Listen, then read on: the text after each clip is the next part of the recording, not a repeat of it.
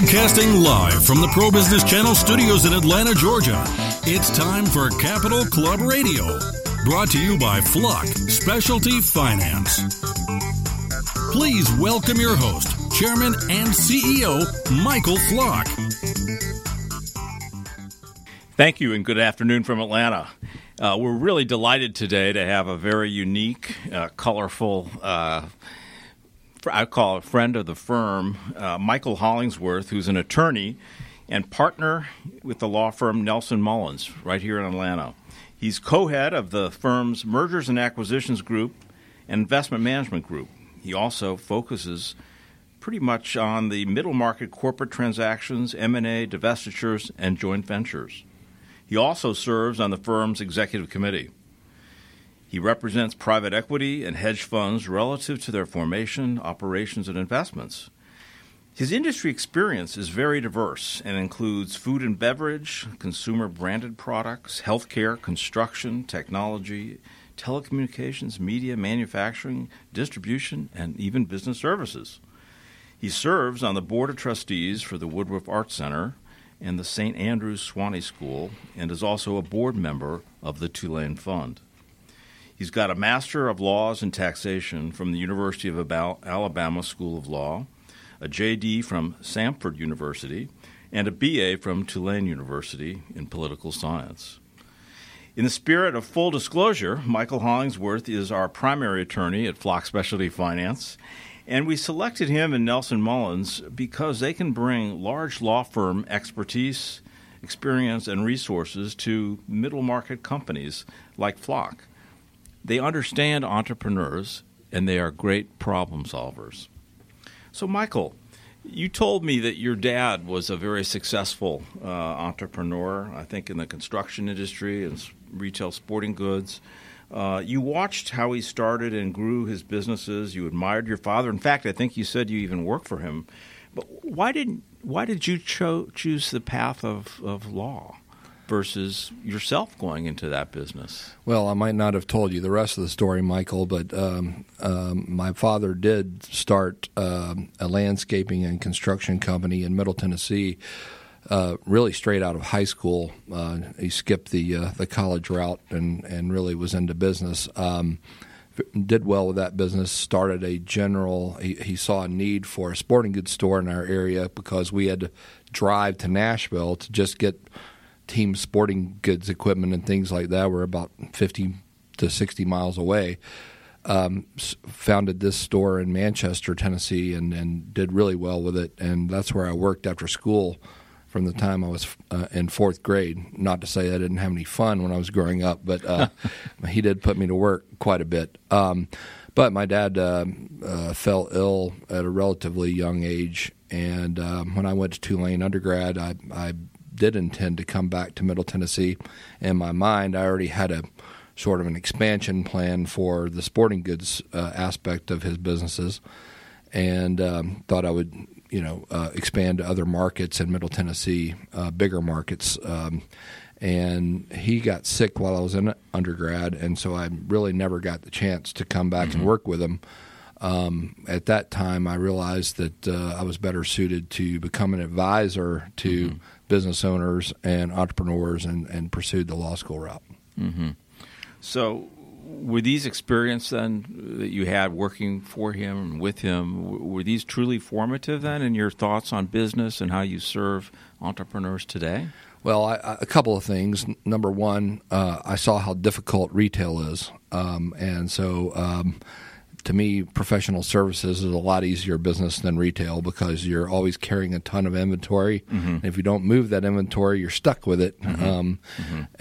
Two, I think that the way I relate to clients is largely developed working as a clerk in my dad's store, waiting on customers of all types of people, learning how to relate to them and help them, quite frankly. And that could be anything from professionals to, construction workers. And so I think that helped me develop a way to relate to all types of people, and which has helped greatly in the practice of law. So then it sounds like it was the development of personal relationship skills that you learned from your dad and the multiple businesses that he was in. Is that fair? Correct. I mean, I think that in any business, the relationships are probably, everyone can study and learn the law, but how to apply it and number one, develop a relationship with a client so that you can help them. Some clients are risk averse, some are more entrepreneurial, and you can actually tailor your specific advice to their personality and company culture. Mm-hmm.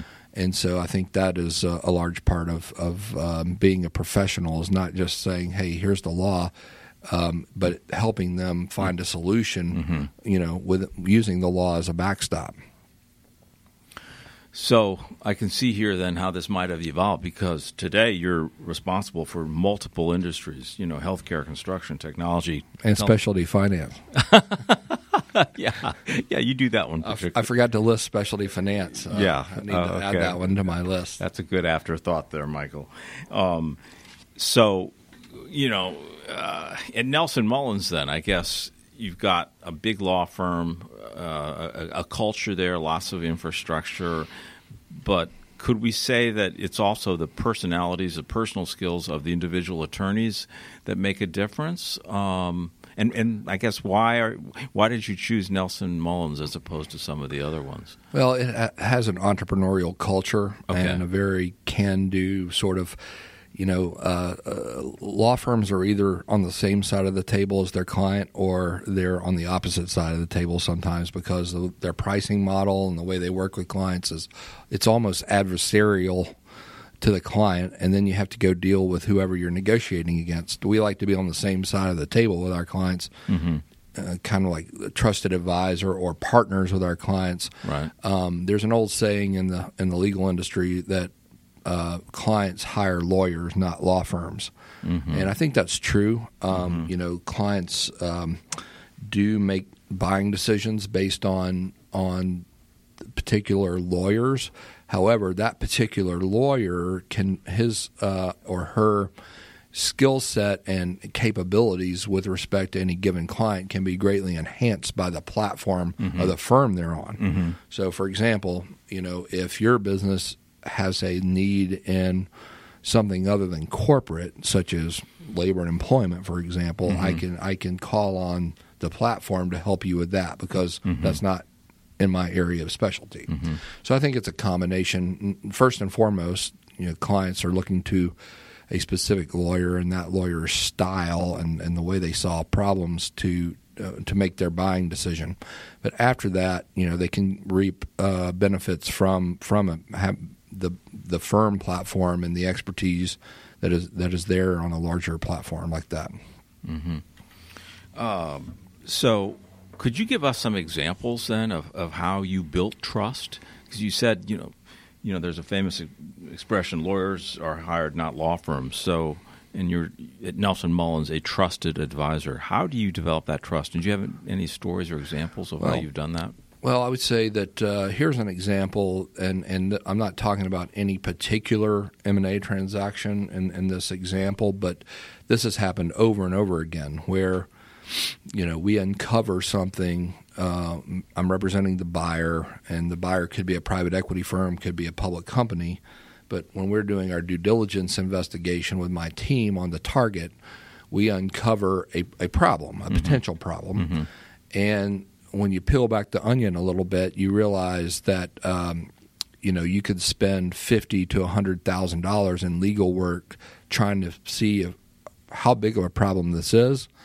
But then you back away from it for a second, and you realize if the worst case scenario occurs with this particular issue, it's going to cost the client maximum $20,000. Mm-hmm. So it makes no sense to spend $50,000 to potentially save $20,000. Right. So I don't mind telling the client I wouldn't spend this money. Prioritize. And so when you give legal advice, and sometimes my advice is legal advice, sometimes it's business advice, but when you give strategic or legal advice to a client that seems to run against your best interest as far as the overall project fee, right, over time that builds a trusted advisor relationship because they realize that you're really spending their money the way you would spend your own if it was your project. And so I think that's just an example that when you use practical, common everyday common sense in the rendering of that advice, instead of just saying some lawyers point out issues, and don't come up with any solutions. Mm-hmm. And so I think over time, the trusted advisor role, usually does not occur on the first project for a client. It right. develops over a period of time because of the consistency of advice and the, just getting to know one another and how, mm-hmm. Different clients have different ways they like to do things. Mm-hmm. Some people are really aggressive, and mm-hmm. we can tailor our right. services for the super aggressive client, although I will never advise someone to mm-hmm. be aggressive when the situation doesn't warrant it. Right. But some clients don't ever want an adversary situation, and we have to advise that client in a different way. Right. And over time, with both types of clients, and there are many types of clients, it does develop the trust over time just because you're giving them advice that helps their business and helps them, move forward, grow, mitigate risk at the same time. Mm-hmm. So you're showing them also how to make economically sound decisions and not putting your motivation to building up a lot of fees. Correct. For a transaction. I mean, we expect that a growing client, we will make our fees over a period of time. Right. We don't have to make them on the first or right. every project. So right. that's the mindset, is right. a partnership over a long period of time, uh-huh. which is why, I told you this last week, any client who, sort of treats us like a vendor, mm-hmm. It's just not as enjoyable. Mm-hmm. So we like to go deep with our clients, really get to know their business, get to know the people and the personalities involved, and that's when we can add the most value. Right. If someone is a sporadic M&A client where every time they have an M&A deal, they interview 3 or 4 firms, us included, after we've already represented them, mm-hmm. That's probably not a client we're going to be able to go deep with, number one, and we're probably going to tell them they would be better suited just to find a law firm that right. is more of a one-off. Right. So we could say that you're interested more in relationships than transactions. That's correct. Right. Absolutely. Okay. What's your vision now for Nelson Mullins in the Southeast? You're now in the leadership of the firm. What do you have? What is your vision for the middle market company's support that you provide and that you lead on behalf of the law firm? Well, a lot of lawyers have a sort of an entrepreneurial itch to scratch, and fortunately for me, I've been able to do that within Nelson Mullins. When I first arrived in the fall of 2006, the firm had about 380 lawyers, and I don't remember how many offices we had at the time, but fast forward to today, we just finished a combination with Broad & Cassell in Florida, mm-hmm. which is part of our middle market service offering, mm-hmm. just rounding that out geographically speaking. Mm-hmm. We're now 750 lawyers in 25 offices. Basically, we have Boston to Miami covered on the eastern seaboard, and Denver and L.A. West of the Mississippi. I think we will continue to grow as it makes sense nationally, but we're really focused on the East Coast right now. As far as if you look at our platform, we're really the only AmLaw 100 firm that has both the Carolinas, mm-hmm. north and south, covered every market. Mm-hmm. Nashville, Tennessee, which, as you might know, is one of the fastest growing cities mm-hmm. in the Southeast. Raleigh, North Carolina, is as well. Mm-hmm. And Atlanta, which is our largest office at 155 lawyers. And then we're the only AmLaw 100 firm that has all of that, plus the whole state of Florida now. Mm-hmm. Because the larger Florida firms, when they expanded outside of Florida, they went to Atlanta and mm-hmm. then they went to New York. They skipped mm-hmm. all that other stuff. So, right. so these are the markets that I've just described are historically middle market, transactional, and business markets. Right. So it really does solidify our our emphasis on the middle market. I'll just give you an example. Spartanburg, Greenville, South Carolina corridor has an amazing amount of middle market companies that no one has ever heard of, but it's really solid corporate market. Now, Kirkland and Ellis out of Chicago, they're not going to go into that market. They don't care about that market. That's not what they're focused on.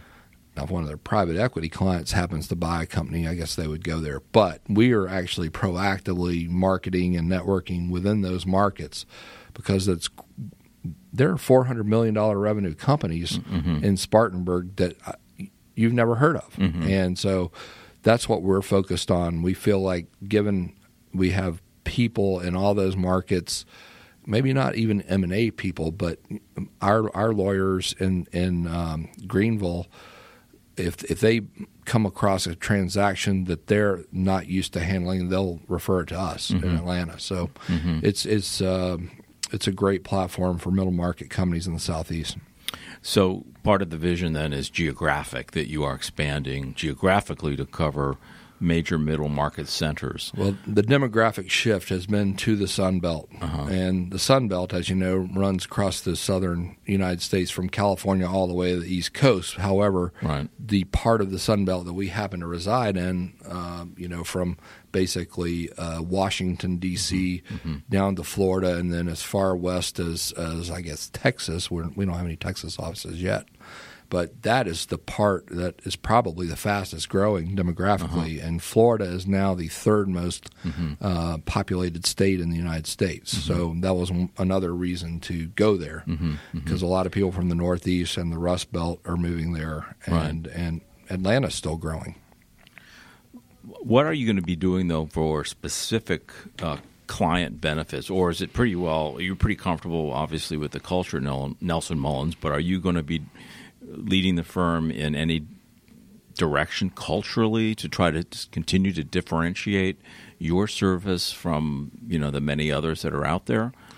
Well, we're constantly looking at the market and seeing what other firms are doing.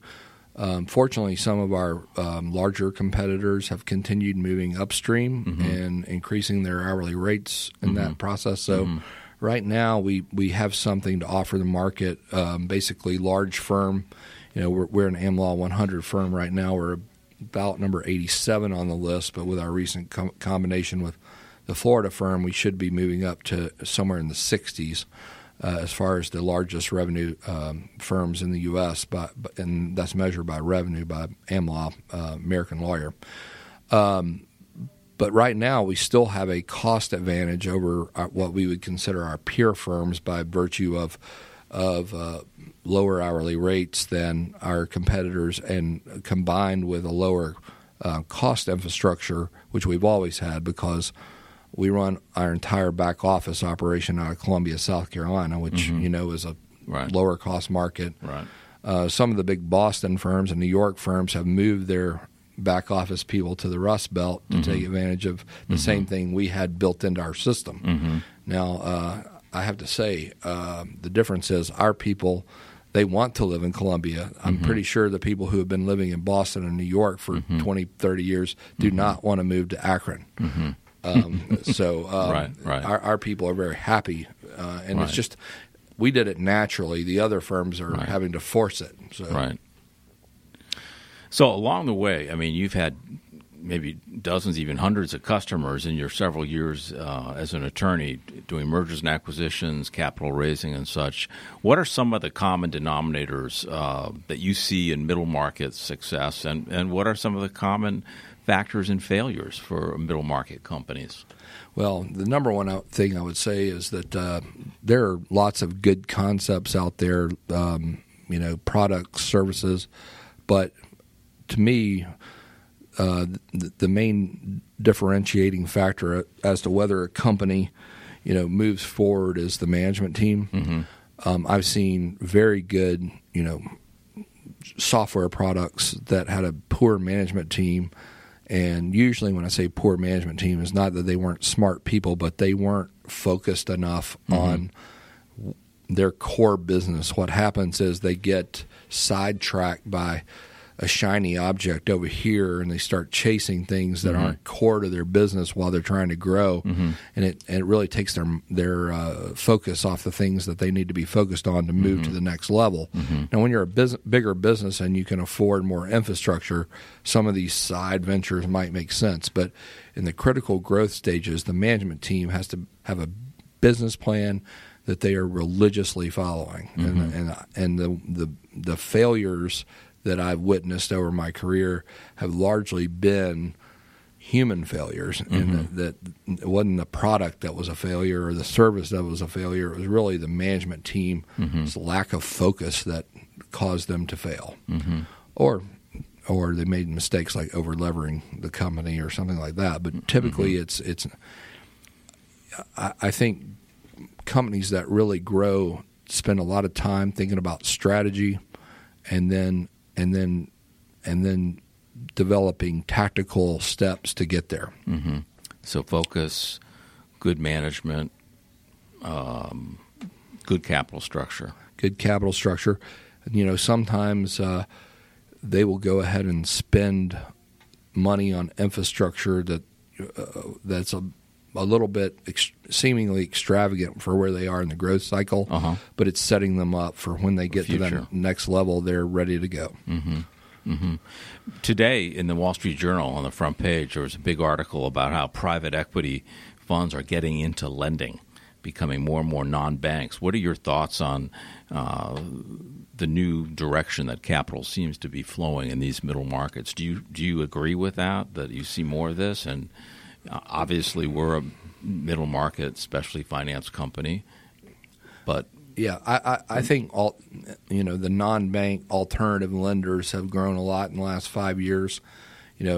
Back in 5 years ago, it was probably primarily hedge funds that were doing the lending, but now you've got specialty finance companies, private equity funds raising debt funds to provide debt. I think it's great for the marketplace because the enhanced regulations on banks have made it very difficult for some of the middle market banks to keep up with the entrepreneurship of their clients. And so sometimes that alternative money might be a little bit more expensive, but otherwise it would be unavailable.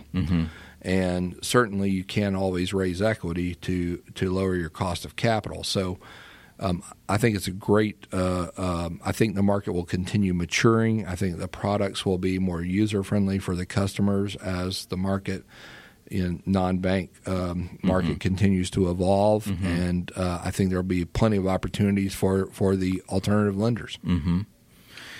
We've talked about markets, law firms, culture, success factors, but I think also our listeners like to know about our guests personally. So what enabled you to get to this leadership position at Nelson Mullins? You've been in law for a few decades now. You're a leader here in the Atlanta business community, a keynote speaker at many conferences, particularly in M&A. What do you attribute that to? And along the way, rarely are things go in a straight line. Can you tell us a little bit about some of your adversity that you encountered in building your career and now your position at Nelson Mullins? Well, yes.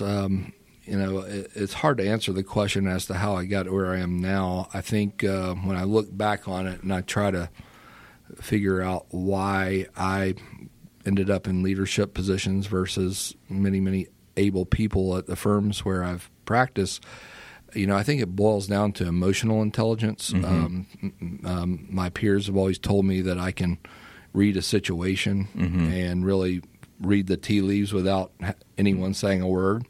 And so I think I tell our people all the time, you cannot discount emotional intelligence or street smarts because there are plenty of people who are academically strong, but being able to discern what the other side in the negotiation, what they're trying to get to by their cues is hugely important in a transaction. It's also important in management because people who come to my office to talk to me about an issue, sometimes they're telling me very emotionally what their issue is, but they're really not saying what their real issue is, and I can figure out what their real issue is.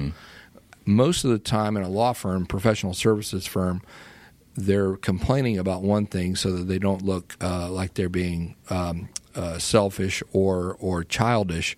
But what they're really getting into is they're comparing themselves to someone else in our system who got something better than they did. That happens in professional services firms and businesses across the board. That they're happy in a vacuum until they see that Jane got more. $20,000 higher bonus, and then suddenly they're irate. And so, being able to deal with those kind of situations in a mature way without getting emotional yourself is key.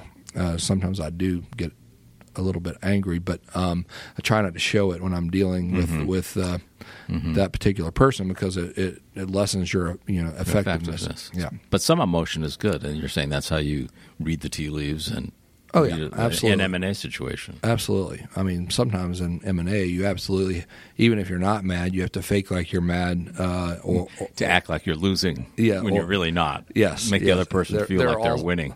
All sorts of things that happen in M&A deals, posturing and things like that.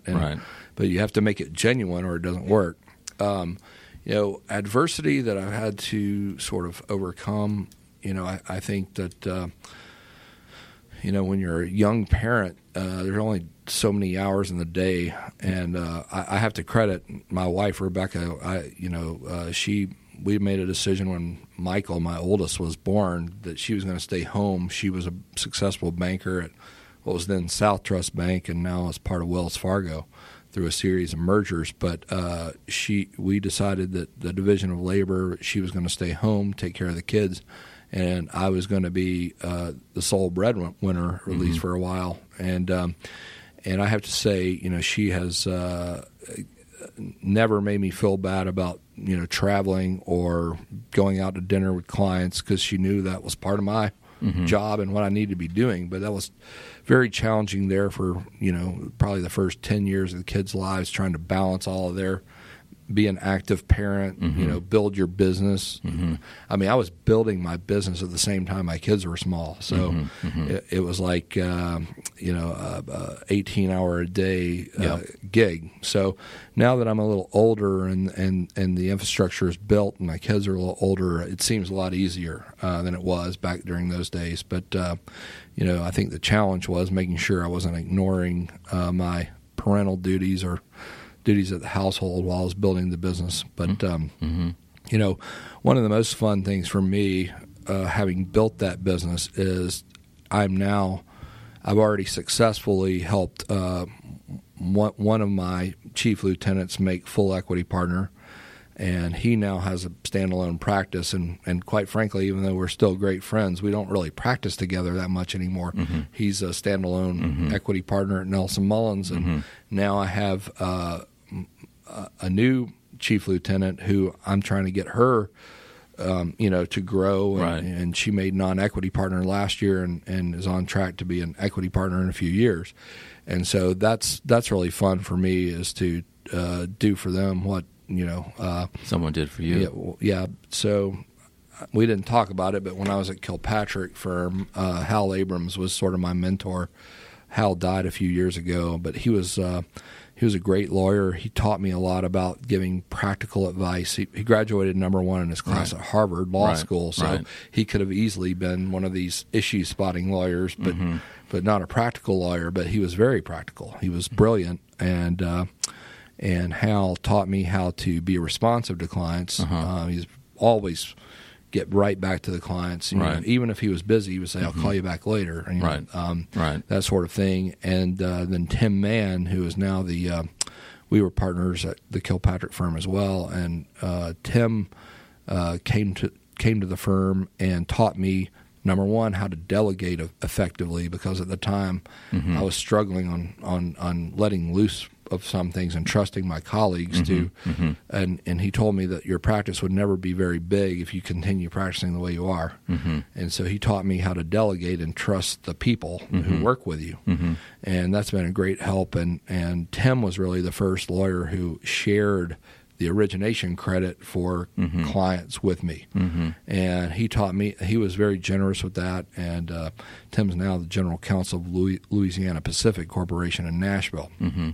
But he's not that much older than me. He was just kind of like my big brother at in the law firm. But his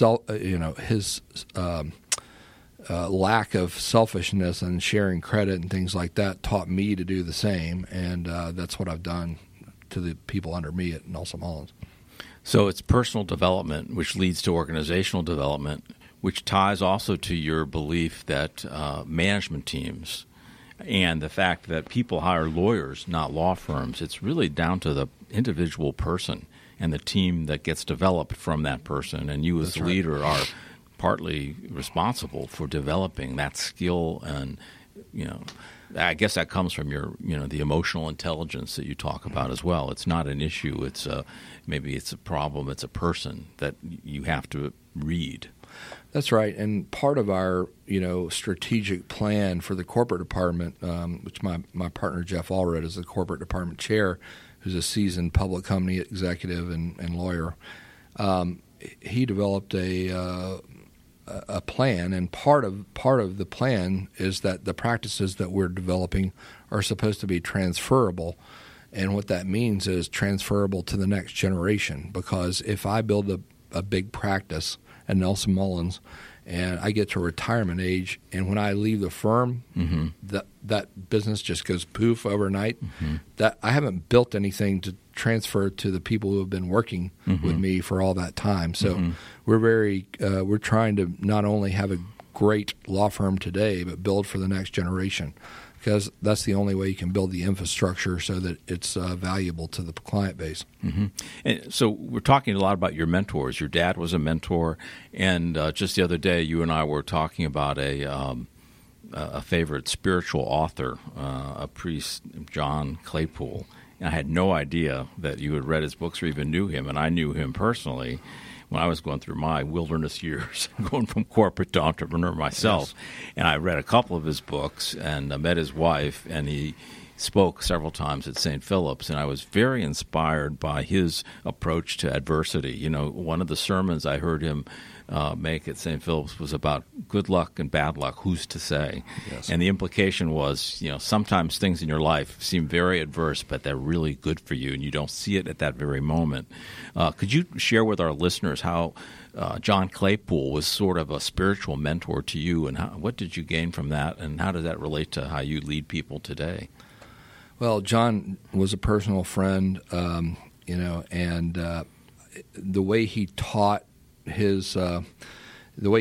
just connected with me, and one of his main messages that he always weaved through every sermon or book was that life is a gift, and when you think of life as a gift, then it changes your outlook on even the worst days.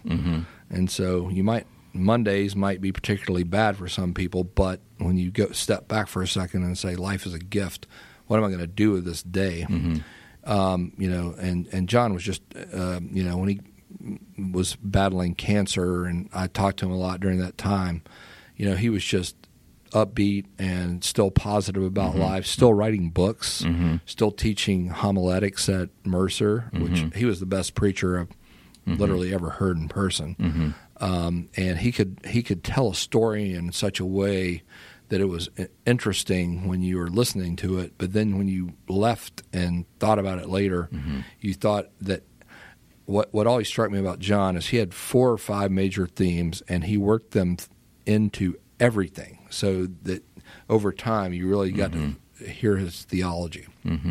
So, he was just an amazing person to begin with, an amazing preacher, and so I've read all his books, and every once in a while I'll pick up one I've already read and read it again, just so I'd remind myself of all the lessons he taught me.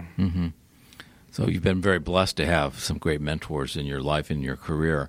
What, as we wrap things up, Michael, how would you coach our listeners, middle market companies and others, to leverage their relationships with the law firms or the attorneys that they use to achieve the specific either personal career goals or their personal their business and company goals and objectives?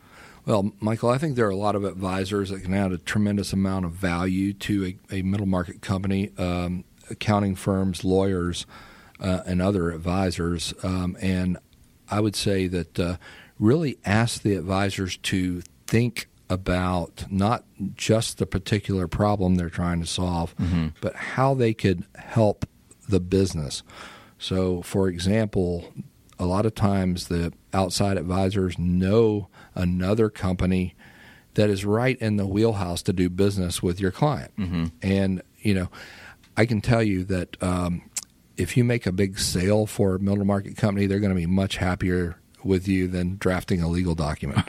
Right. That's true. That's true. And so, sometimes I introduce companies to a lender. Right.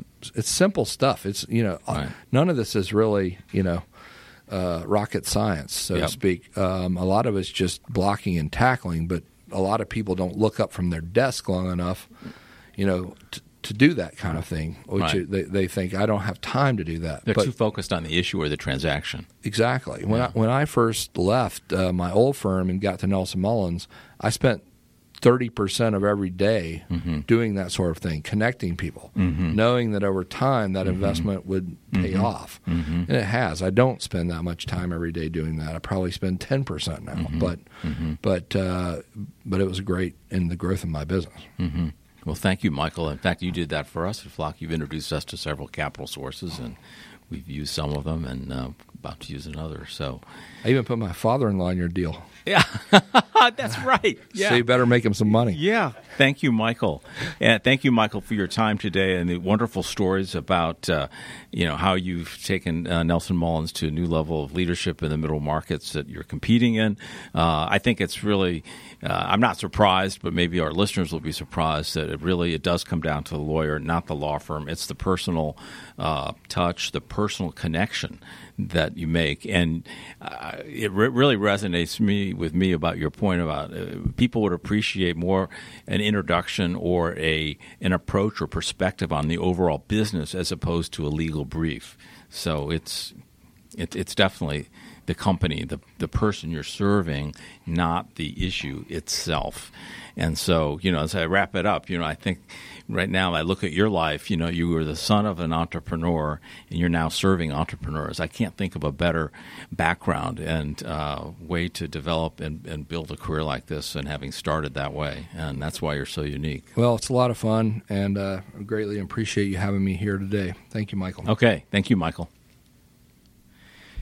And by the way, Michael, I hope you're not billing me for this hour, are you? Only half price. Thank you, Michael. Thank you for joining Michael Flock and his guests on the Capital Club Radio Show. For more information on future interviews, please visit us at flockfinance.com. This program is brought to you by Flock Specialty Finance, where clients are provided knowledge and insights to help them grow their business in complex and risky markets. Flock is more than a transaction.